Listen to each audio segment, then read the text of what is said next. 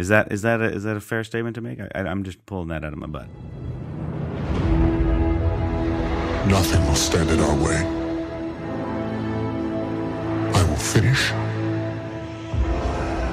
what you started.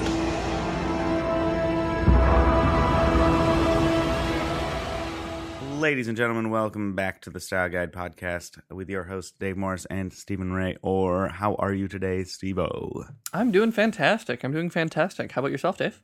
I am good. I'm really good. I'm back from Europe. I'm no longer on the continent. I'm now on the island again. And how are you doing in Ontario? I'm good. Dealing with what is the weirdest weather we've ever had. Rain, snow, rain, sun, 10-degree weather. Snow. I don't understand it. Sounds like weather. Yeah. How about that weather? It's always there. Every time I go outside, there's weather. No, can Jedis control the weather? I don't know. I'm going to say, yeah. I think they can. Why not? Why not? They can pull thoughts out of your brain. They can control the weather. Yeah, okay. I guess that makes sense.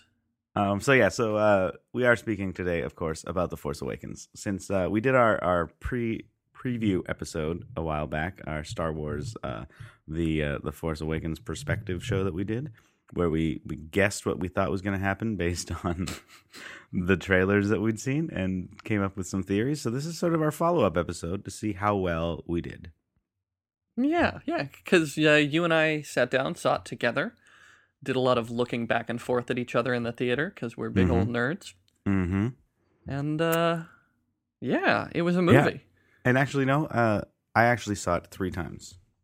You saw it 3 times? I saw it 3 times. I saw it with you. I saw it with family over Christmas, and then I went and I watched it by myself. So I've seen it 3 times in 3 very different situations, and so I think I have a pretty good perspective on the film now. Okay. I have seen it twice, so I'm proud of that. I don't need to see it many more times than that. I still might theaters. go see it again.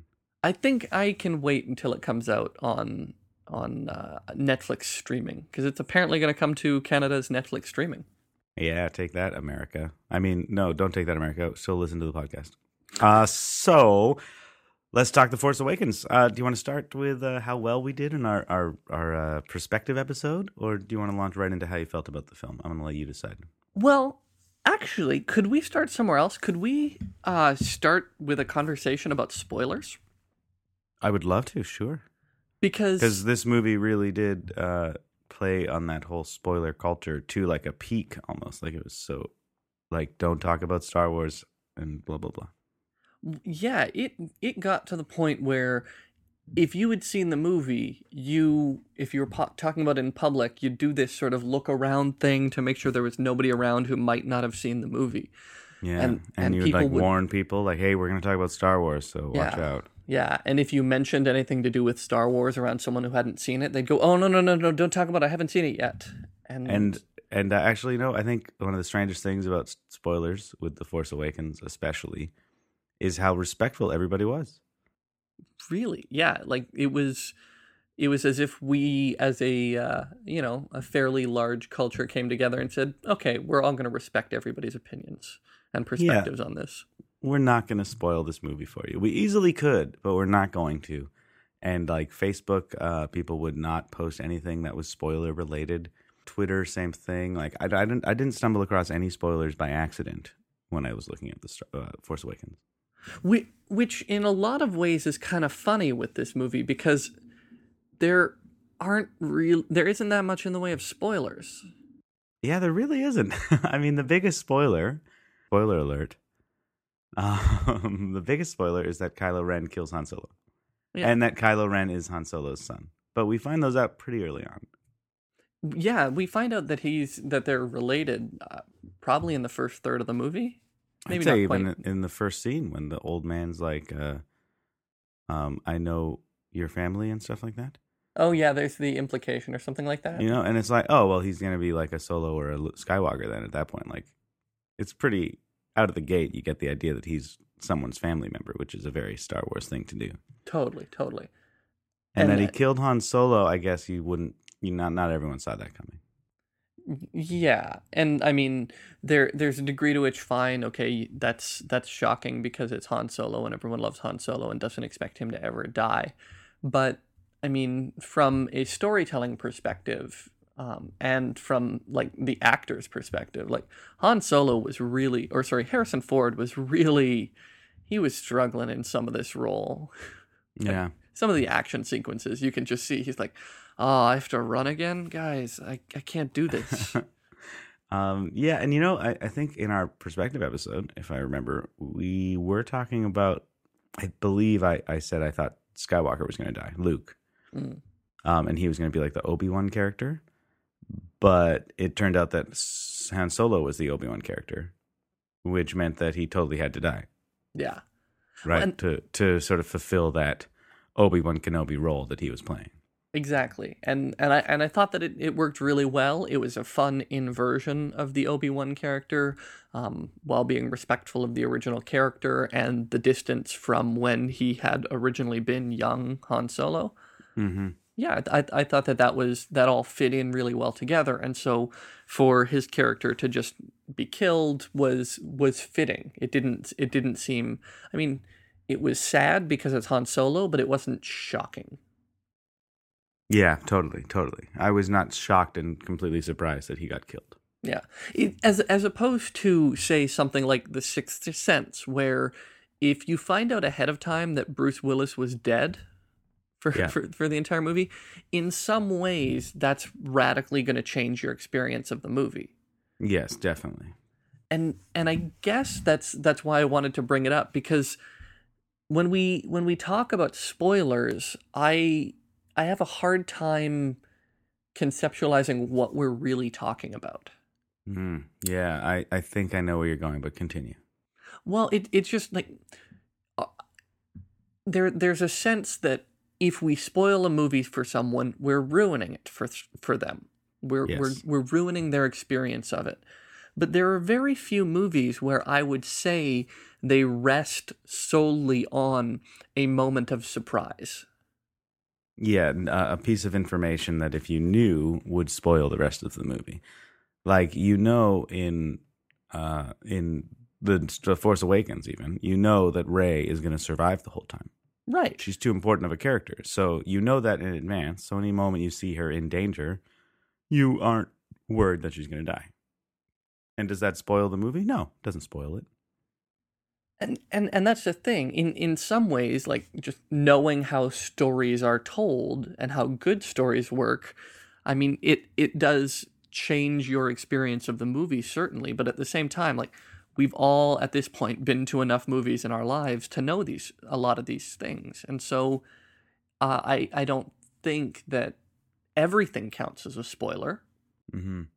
Yeah, I agree. One thing I was thinking about a lot going into the Star Wars, because of how big the spoiler culture built around it was, is that two things. I mean, one is what you're saying about spoiling. When is it spoiled versus when do you just know something about the movie? And is there a difference? Like, is knowing something about the movie automatically spoiling it for you? So that, like, does everything need to be a surprise? Because then at that point, it's like, well, now you're just drawing an arbitrary line somewhere, because you know the name of the movie. You know that with some of the characters that are going to be in the movie, like you've seen the poster, presumably, or you've heard the title at the very least. So now you know that it's a Star Wars movie. So it's been spoiled already for you, if your whole goal is to go into it with no idea. Well, Does that make sense? Am I pushing the line too far there? I mean, in some ways, yes, but I think part of understanding what we're talking about requires pushing it to that point, right? Because I mean, I am someone who is definitely guilty of not wanting things to be spoiled. Certainly, like we had an entire podcast episode that was predicated on that and Star Wars with me. So, but at the same time, like trying to really put my finger on the phenomena is I think important, because I think that if there is a movie or a book or a television series that can be spoiled by just a single piece of information, and it actually does ruin the experience of that's a bad story. Yeah, it's a poor piece of media if it's that easy for it to be unraveled. Exactly. I mean, it it should be able to endure despite that, which isn't to say that, it isn't worthwhile to have that moment of surprise and novelty where, oh, I didn't see that coming. That's fun, sure. But it should be able to hold up otherwise. Yeah. Yeah, and this is the second thing I was thinking about is where does this whole spoiler culture is what I've been referring to it as. I don't know what it is referred to as. Is that what it's called? Spoiler culture? Sure. This whole idea of the fear of having your media spoiled for you and don't talk about it, don't watch ahead of me in the television series we're watching together, et cetera, et cetera.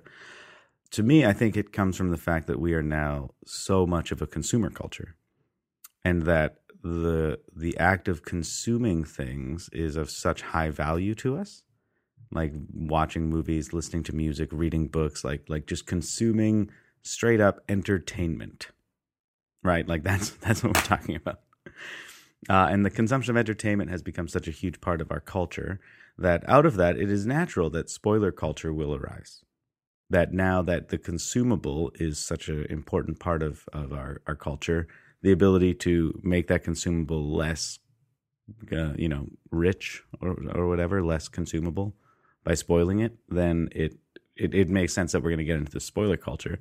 And my thought is that what that's going to lead to is simple, just blind consumption. Because if you're so afraid of your consumables being spoiled for you, you're going to stop looking into what you're going to consume, and you're just going to show up at the theater with no idea what you're about to watch and just consume it blindly. And is that a good thing? I don't know. Well, I mean, I don't see that extreme as happening, if only because we still have celebrities, we still have, like particular directors and types of stories that we like. Mm-hmm. There are. I went into The Hateful Eight, for example, not exactly knowing what kind of story was going to be told, but I knew it was going to be a Quentin Tarantino. I knew it was going to be colored with Western elements. I knew it was going to have a bunch of his old cast in it, and so I had particular expectations going into it, which colored whether or not I was going to see the thing at all in the first place. And like I would not have seen, say. I would not have necessarily seen that same movie if it was directed by Michael Bay. True. And the only reason is because you don't like Michael Bay movies, but you do like Tarantino movies. Right. And so I think the blind consumption, I don't know how far we're going to get into that. Well, here's like an example. I overheard dudes in a bathroom talking about going to see Les Miserables. Okay. And the dude was excited about it because Hugh Jackman was in it.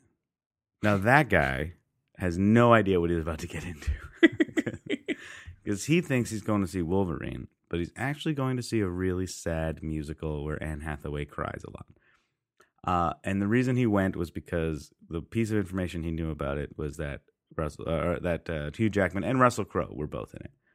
So the fact that he didn't look at anything beforehand to see if that movie was going to be spoiled for him, like, oh, I better not look into it, I just want to go see this movie, has given him a very strange experience that he's probably not going to enjoy. Maybe he will. Maybe it'll surprise him and it'll change his life, and that's great.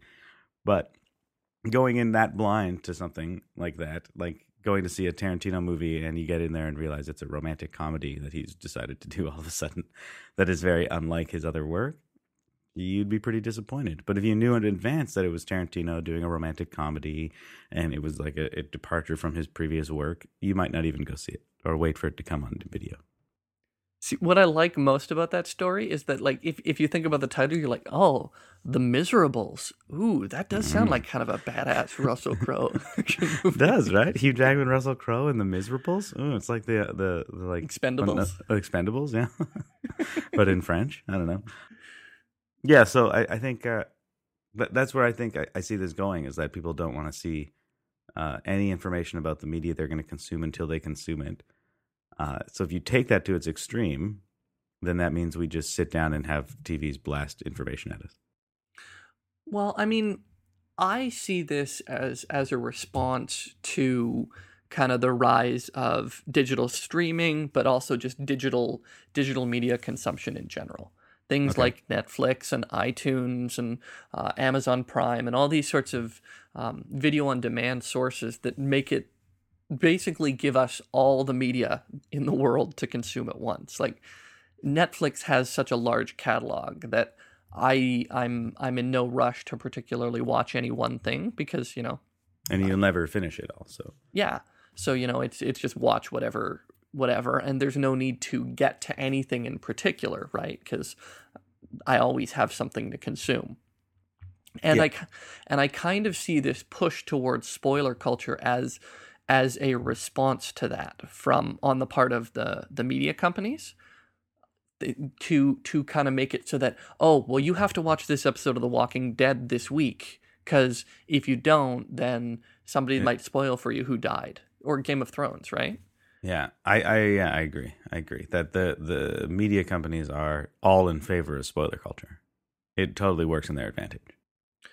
Yeah, and I think that I mean, in some ways, my hope is that we're going to see kind of a counterculture develop to that, where people are just like, no, I want to go see really good movies and films. But at the same time, like the Coen brothers have a new film coming out, Hail Caesar, and they, in some ways, have deliberately marketed it to be spoiler proof. Like the trailers don't exactly give away the plot; they just show that it's an absurd Coen brothers movie, and so they're kind of playing into this spoiler culture in some ways, which I guess is disappointing because I look at the Coen brothers as, not art film, but definitely artistic films. Well, except for Lady Killers. You really hate that movie. I walked out of that movie. Man. But you kind of get my point, right? Like, even when you have great directors kind of playing into that. Well, like Tarantino as well, when the script for The Hateful Eight leaked and he almost didn't make the movie. Well, that I don't know if I see that as a result of spoiler culture or as just being pissed off that, the eight people that you trusted, one of them screwed you. Like, yeah, that's true. Like, yeah, and I think I see what you're saying, that the media companies are in favor of spoiler culture and are helping predicate that, but I think it comes from somewhere else, and I think it does still come from this streaming, everything on demand media stuff. But not necessarily that the media companies were the first to start pushing the spoiler culture, but the fact that because you can consume it no matter what, like it can be spoiled. Whereas like before, if you missed Star Wars when it was first in the theaters, the very first Star Wars, and it's out of theaters now, you're never going to see that movie again. So it can't really be spoiled for you, right? Like, there weren't videos and VHS tapes back then, like, unless they put it back in theaters. So you would actually want to know what happened, and you would ask your friend to tell you about it, and you would want people to spoil it for you, because it's your only opportunity to see that movie, is through them telling it to you. But nowadays, because it's always possible to see it, it means that the line of, like, I haven't seen the movie yet, like that phrase, yet is the biggest part. Because I haven't seen the movie doesn't mean you're never going to see it nowadays. Whereas back when movies in Hollywood was first getting started, that's kind of what it meant. Yeah, well, and in some ways, I kind of see parallels to what we see with sports these days. Okay. I mean, there was a time where if you didn't go to the game live, you discovered what happened in your morning paper the next day. Yeah, or like the radio highlights or something. Yeah. Yeah, and it was crafted as a narrative for sure, but the score, you're told the score, and then maybe how that score breaks down is the rest of the story, the newspaper article or the radio highlights or something like that. But it's not as if you're like, oh, no, I don't want to hear that because I want to know if I want to see whether the Jays won or not, when it happens. But now with like TiVo and the ability to record a game for later, you can have it spoiled. Yeah, I think there was an episode of Seinfeld about this, if I'm not mistaken, about the Super Bowl. Yes. That was me saying yes, but having no idea.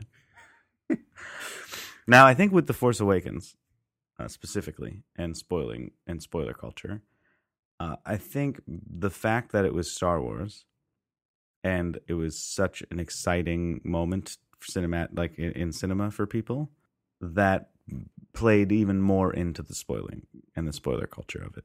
That people loved Star Wars so much, and the first ones came out 30 years ago, and they were everyone's favorite movies, even though they're not that great, but they were everyone's favorite movies. And then the prequels came out and disappointed everyone so much that this was like their new hope, excuse the pun, for Star Wars. And so they really didn't want to hear anyone's opinion about it until they saw it for themselves, so that they could have that that hope for as long as possible. Yeah, and I think in a lot of ways that points to the direction we're seeing with a lot of media. The way that it's being transformed into cultural phenomena. So yeah. It's not just a matter that Star Wars The Force Awakens is a movie. It's also this entire cultural experience that we're going to have together. Just like when you sit down and watch, say, Game of Thrones, and you're watching it with a bunch of people around the country all at the same time and tweeting about it, it's the cultural phenomena and being plugged into the social experience that spoiler culture in some ways plays into and reinforces, but is also its own thing, where you're part of something that is bigger than yourself. And this certainly isn't new to The Force Awakens. I mean, it definitely happened with the Star Wars prequels, but you also see it with, I remember seeing Watchmen, the based on the graphic novel, premiere night, and it was a similar sort of experience where, you know, a bunch of people who it was significant to came together and saw it all at once. And so I think... Yeah, or like the Harry Potters, when the seventh book came out and people were like lined up around the corner for books at bookstores, you know, like it was a phenomenon that everyone wanted to be a part of, reading Harry Potter as soon as possible. And Twilight too, yeah. I think we have lots of examples in recent years of trying to plug into this phenomena.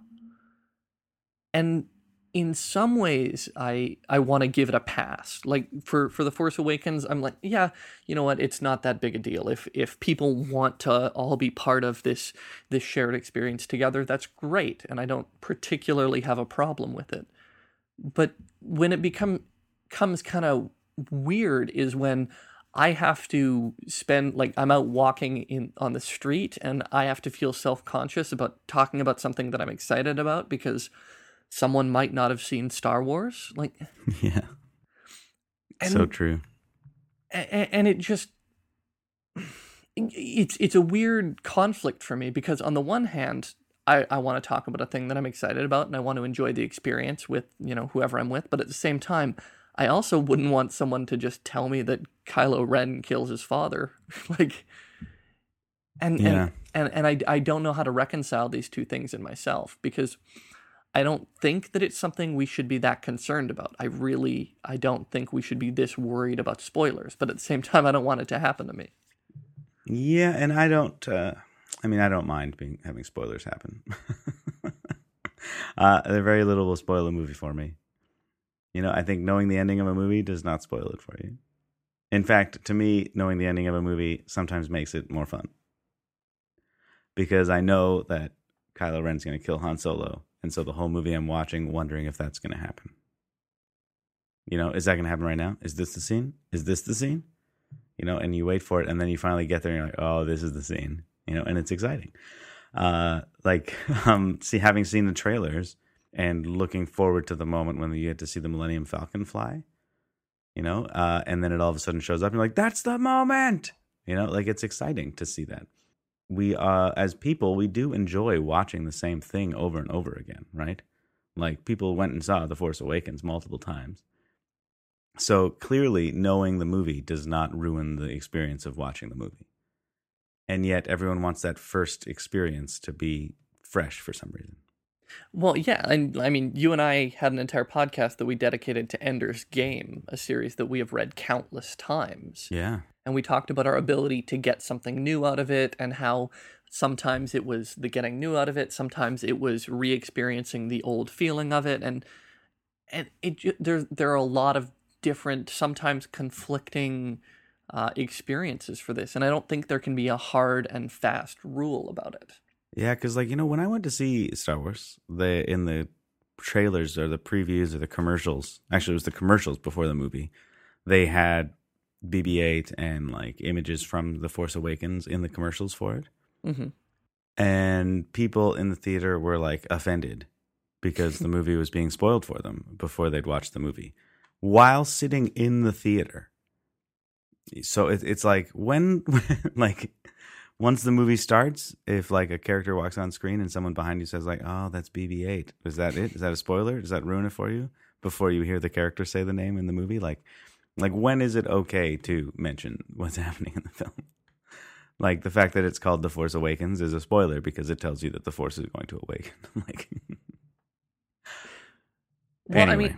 I mean, I know that takes it to extremes, and I think I think the biggest deal with spoilers is we come against them when it comes to character deaths. Like that's where it ends up being really significant for a lot of people. So, the death of Han Solo, or when Snape kills Dumbledore, Yeah. or Walking Dead, whoever's going to die this week, whatever it is. Game of Thrones, yeah. Yeah, it's a matter of us being personally connected in some way to these characters, and wanting to kind of experience the tragedy of that moment for the first time in some sort of authentic way, whatever that means.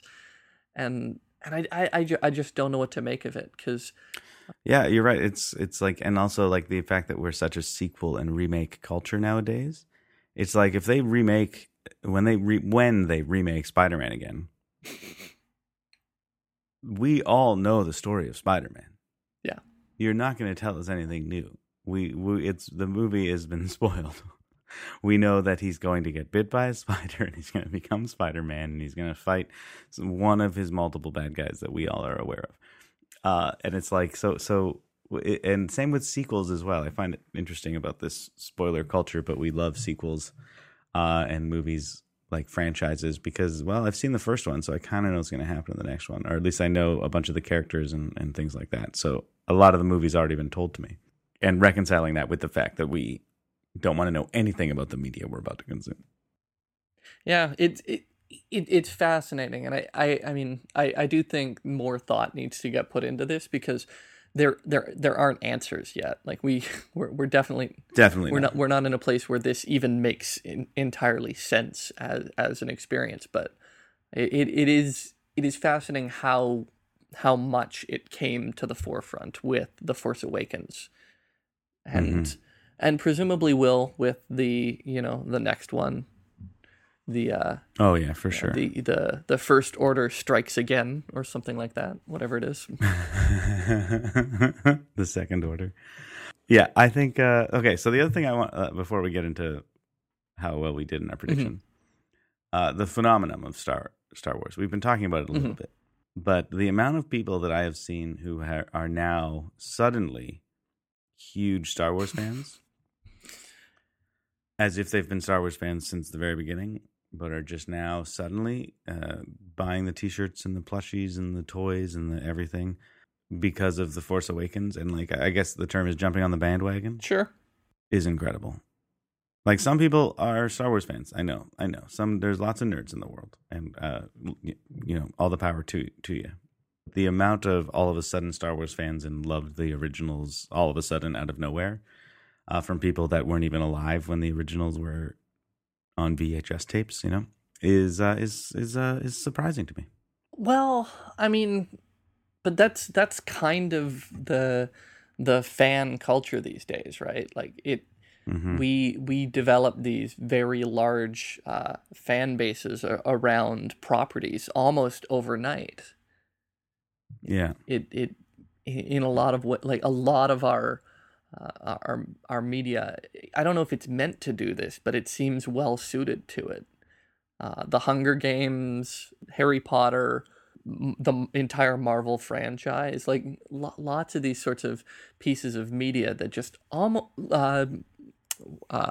Sherlock, it almost Yeah. overnight springs into this huge, widespread. Oh well, I love Sherlock. It's like, oh, great.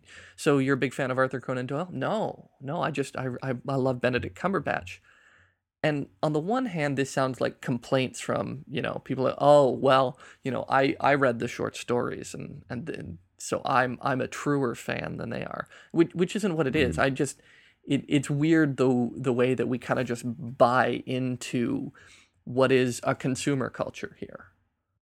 Yeah, the hype got so big that it swallowed us all whole. Yeah, and totally. I mean, I almost want one of those BB-8. Or not. I almost want. I do want one of those BB-8 little droids because I think it would be awesome to have one of those around my house. On the other hand, I'm not going to spend $150 on it. So take that consumer culture. But Well, I mean, yesterday I was wearing a shirt that has a picture of BB-8 that says "Droid, please."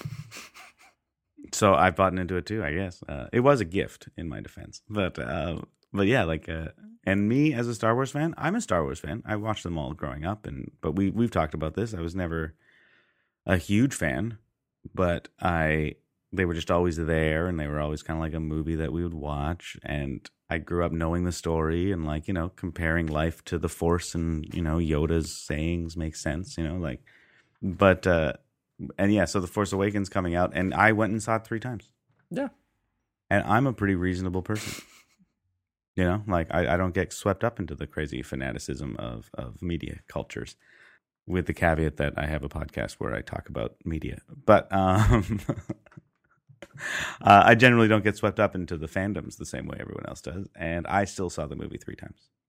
yeah, and I don't necessarily think this is a particularly bad thing. I mean, people are getting excited about things. Why would I want to try and tear down their experience and what seems to be bringing them a lot of joy?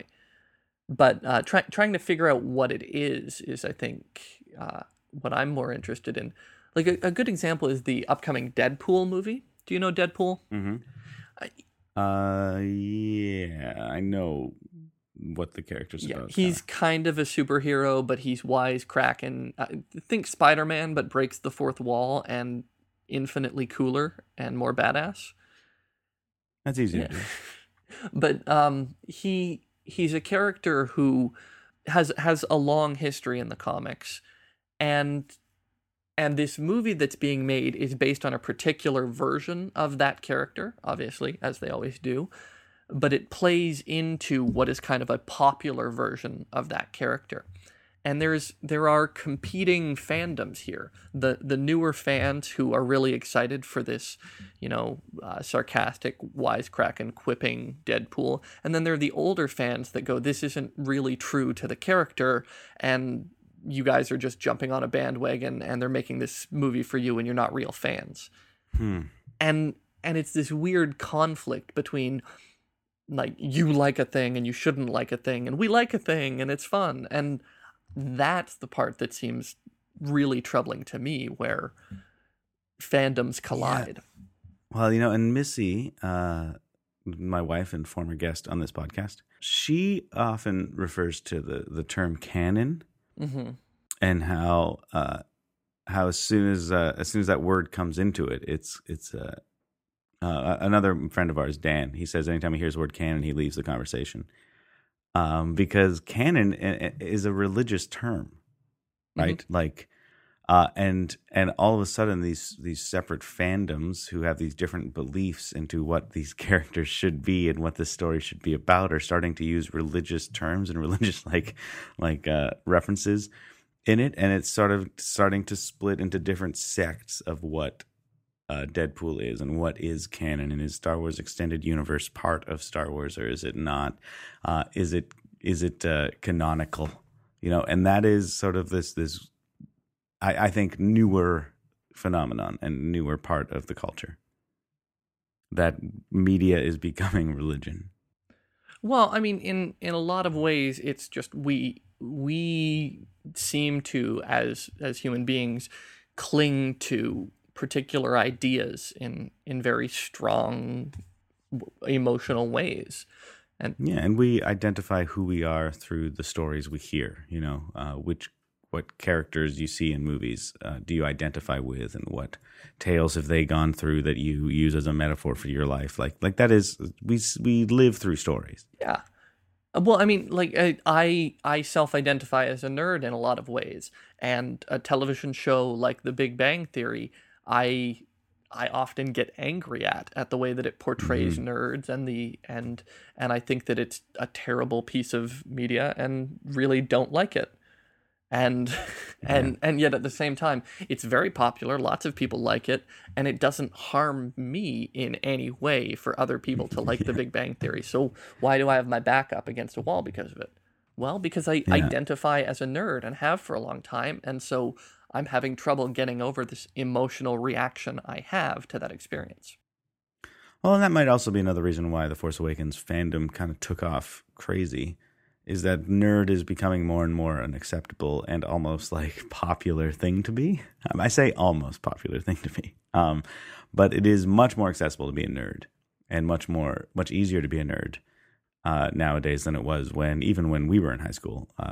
Even when you were in high school, I'm pretty sure being a nerd was not cool.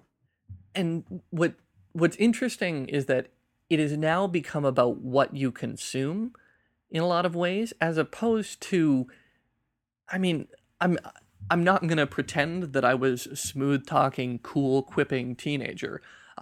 You were. I was pretty awkward, uncomfortable, shy, and a weird guy.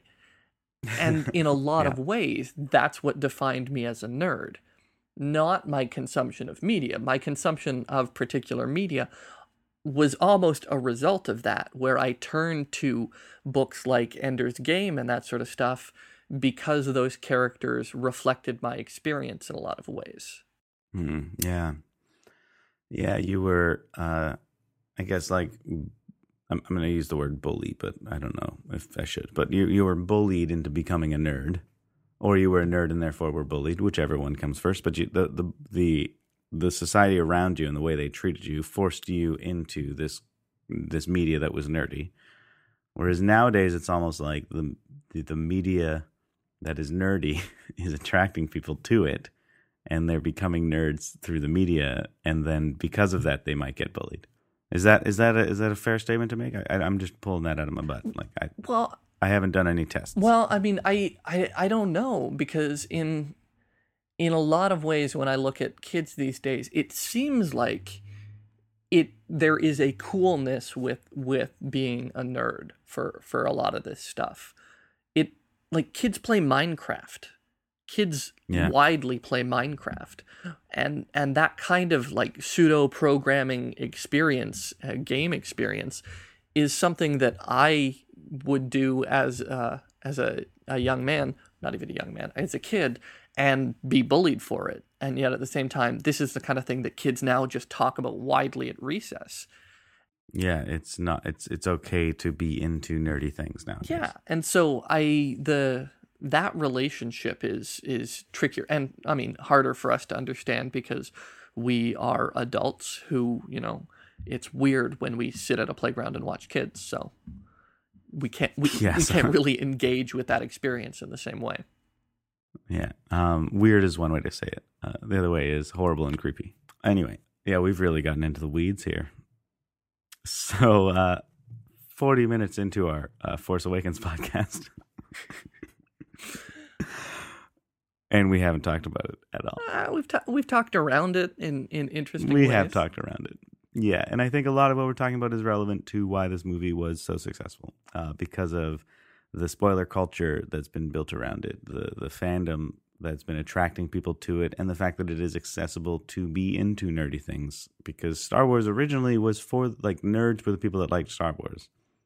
Now everyone seems to like Star Wars, and it's not considered nerdy to like Star Wars. It's just normal, which is incredible to have something like that happen. It is. And I mean, one of the reasons why I was kind of hesitant to even do a podcast on The Force Awakens at all is that everyone has talked about the movie. Like, people have talked about, like, there are tons of articles written about predictions, thoughts on the movies, what you think about the characters, how you feel about it, particular nuances, all this, like, everyone likes to repeat, like, oh, did you know that Daniel Craig was in the movie? He was that stormtrooper. Yeah. And it's this sort of like, we've hit this super saturated moment where everything that could be said about Star Wars almost has been said about Star Wars.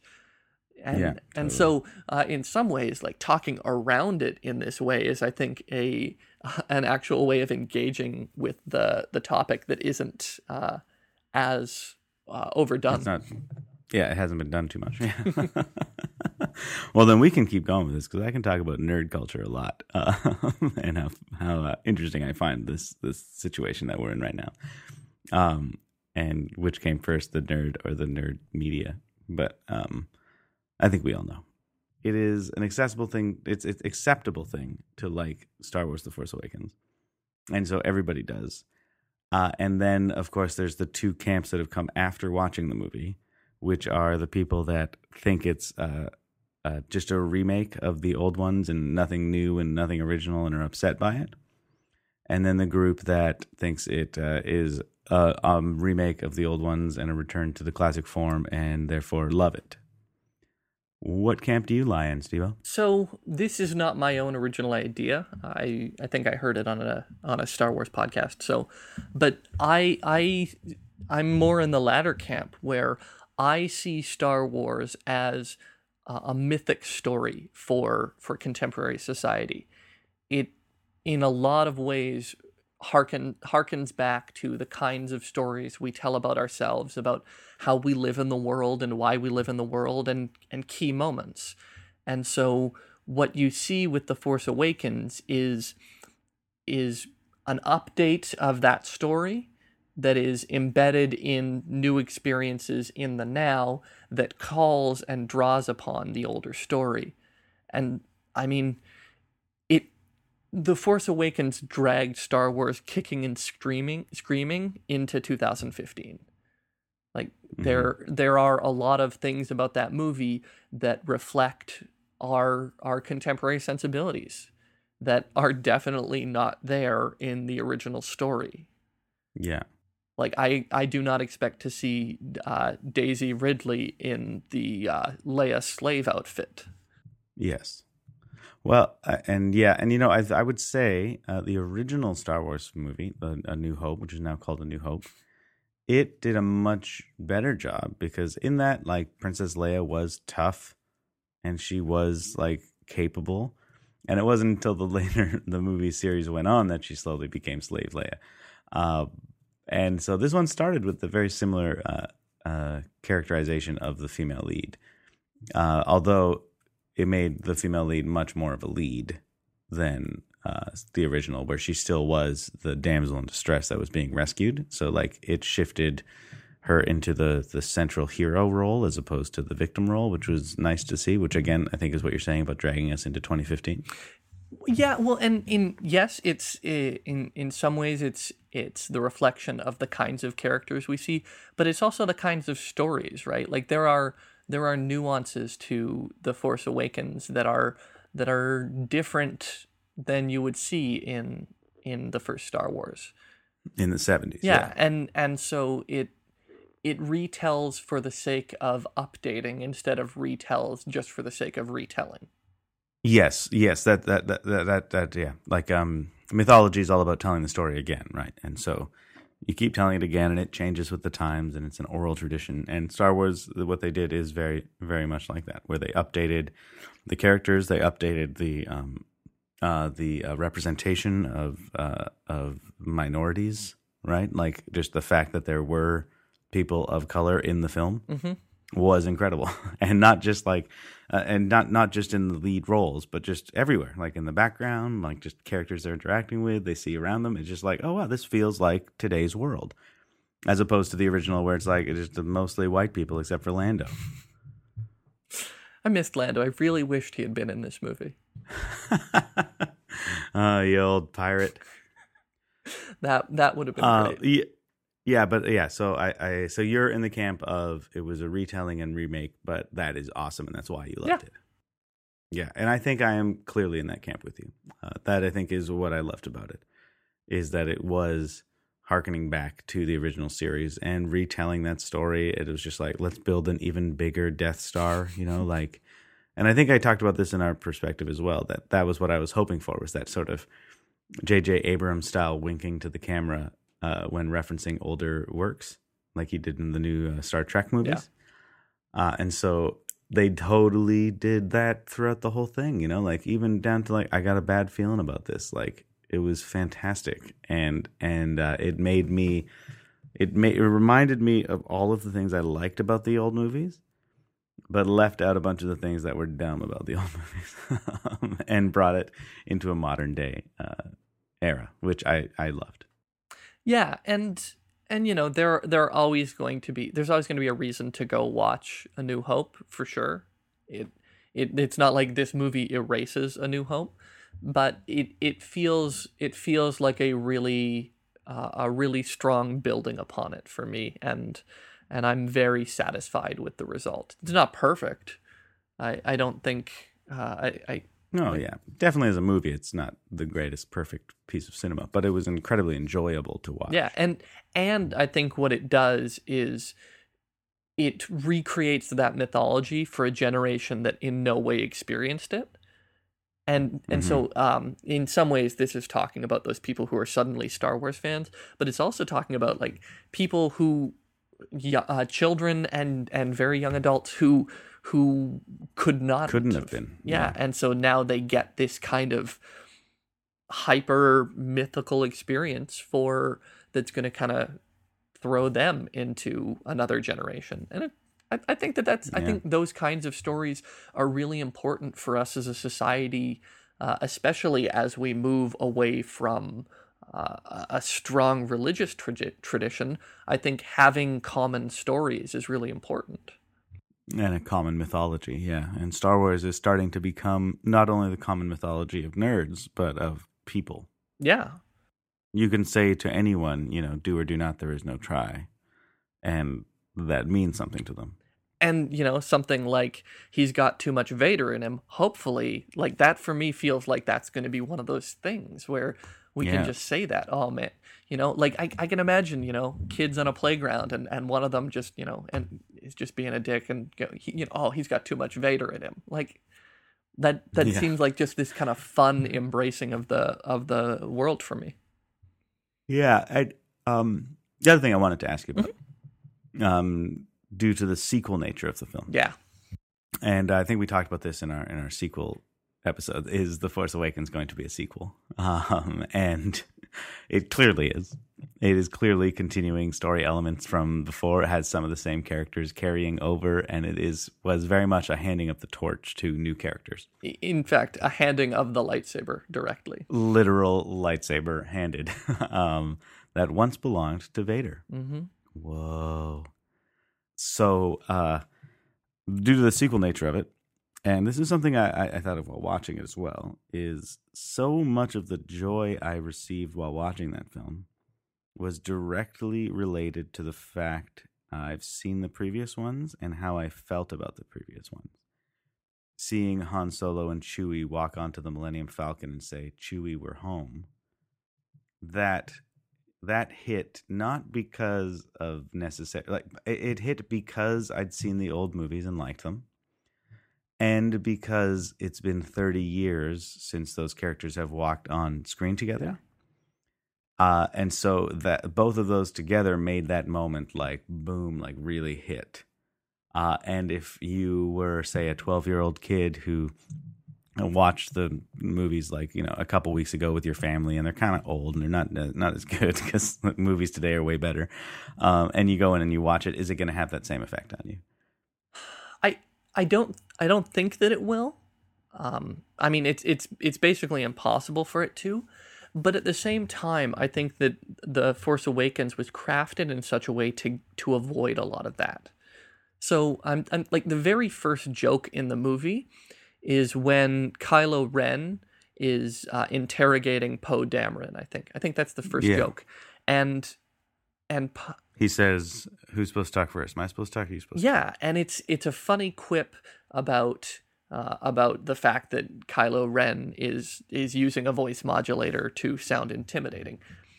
And he's like, I can't hear you through with the mask on. It makes it hard to hear you, like that kind of stuff. And it's a funny joke, even just in isolation. But it's a funnier joke in when you think about Star Wars as a whole, and Darth Vader the character, and him as an intimidating figure. That joke has so much more resonance. But at the same time, it's still a funny joke for a new audience as well. And so I think that in a lot of ways they did a good job of bridging that gap for new and old fans. Because like when Solo dies on the bridge, it's very similar to Luke getting his hand cut off by Vader, like, and they're on a big catwalk and they're father and son talking, like very, very much from Empire Strikes Back. But and so to all of us, it's like, oh, another family debate on a catwalk where somebody falls. But to someone new who's never seen it before, it's still a great epic moment, because of course it is. That's why it was used in the first one. It's such a beautiful epic moment. Yeah. And the guy in the mask is intimidating. That's what's beautiful about it. And when he takes off the mask and looks kind of like this just nerdy kid, that's funny to us to see that he's not actually Vader and he doesn't even need it. He just wears it for fun. Mm-hmm. But that he also just he's a nerd underneath. Yeah. And so the movie, I think, layers the different levels of audience that it's telling the story for the most part, very well. I think you're right. There are some examples where it's clearly fan service that is not going to resonate, like the Han Solo moment on the bridge. That moment is entirely for fans of the old trilogy and in no way for a new audience. Yeah. Like that's not there. In no way are you going to go, oh yeah, that's an awesome scene if it comes without the background of Star Wars. Yeah. But another example, like C-3PO. C-3PO is barely in this movie, and his jokes and his comments in this movie are perfect. They're perfect exposition, storytelling, and fun. And they mean so much more if you are a Star Wars fan who knows that Han Solo hates C-3PO anyway.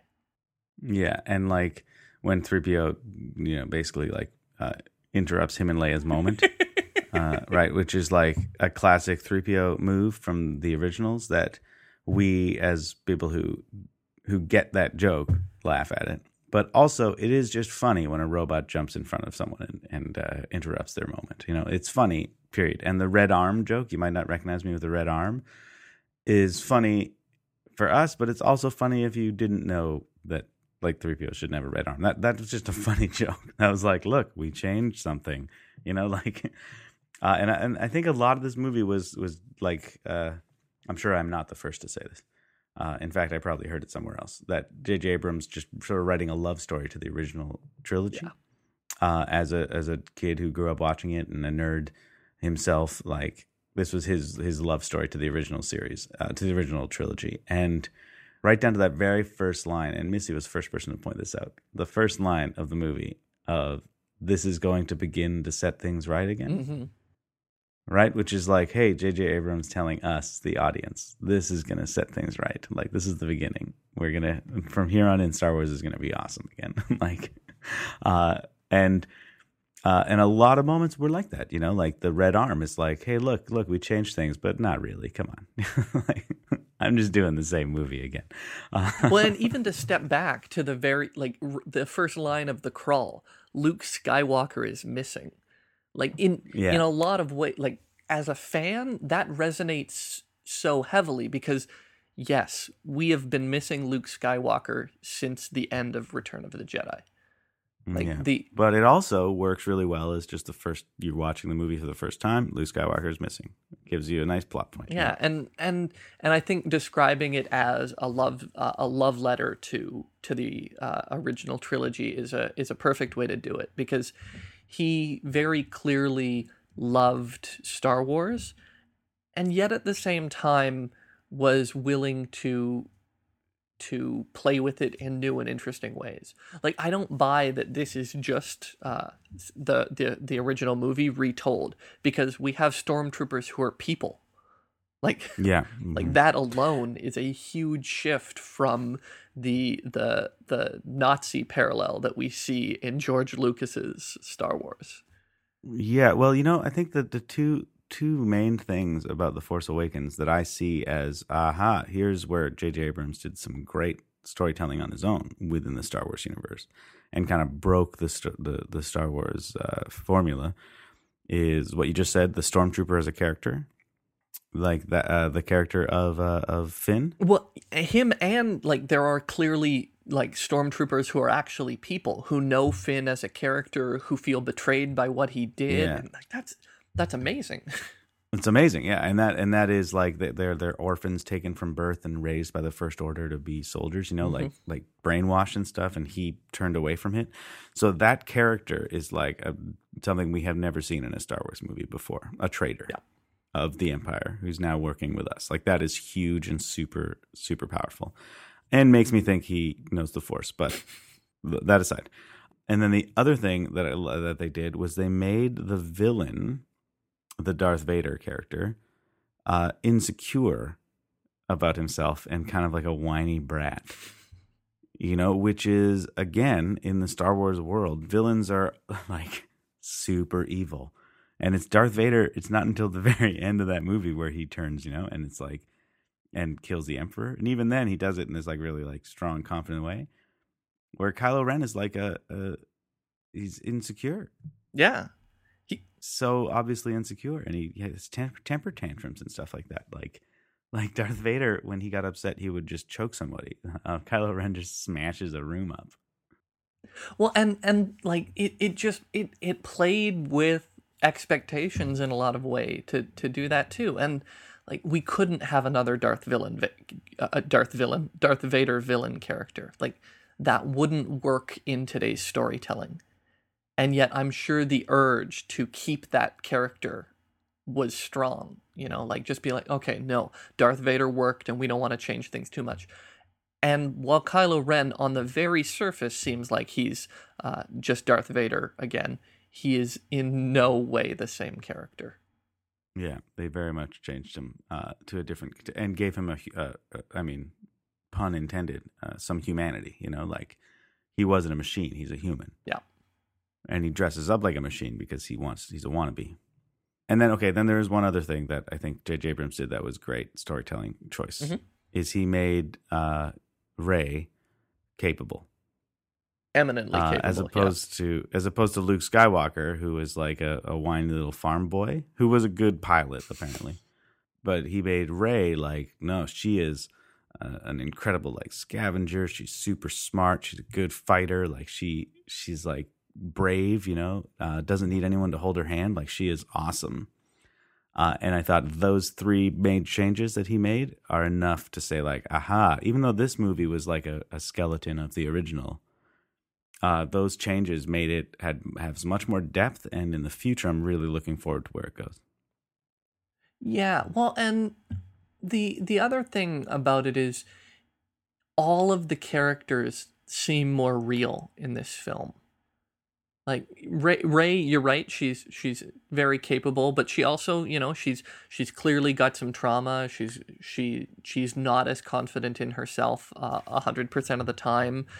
She's a little bit weird as a result of spending all her time as an orphan on a desert planet.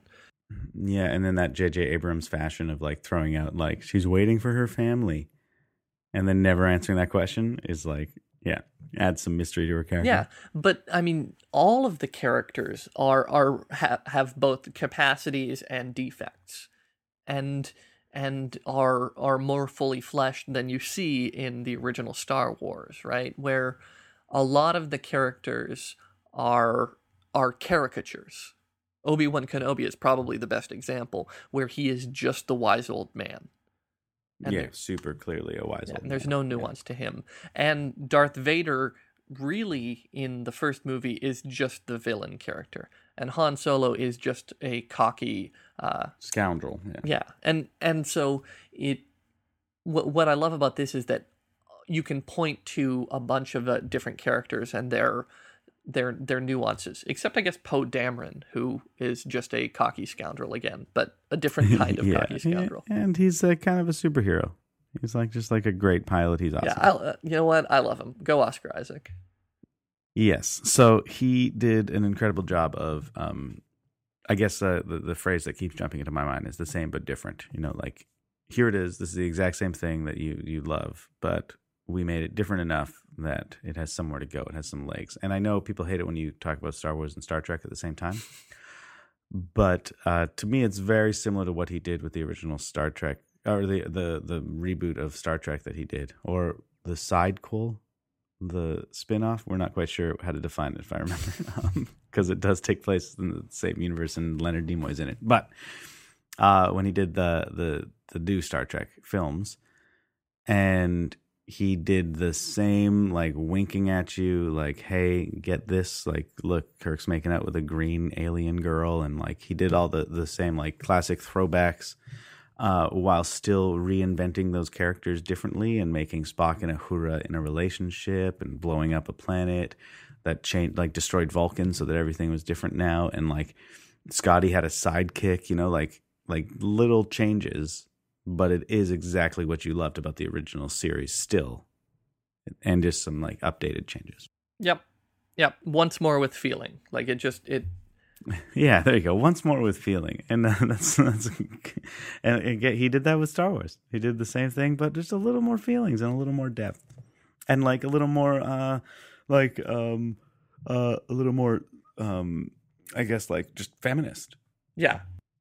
Like everyone, like there were equal opportunities for everybody. Well, and like the thing for me, like, it feels like it's a contemporary film.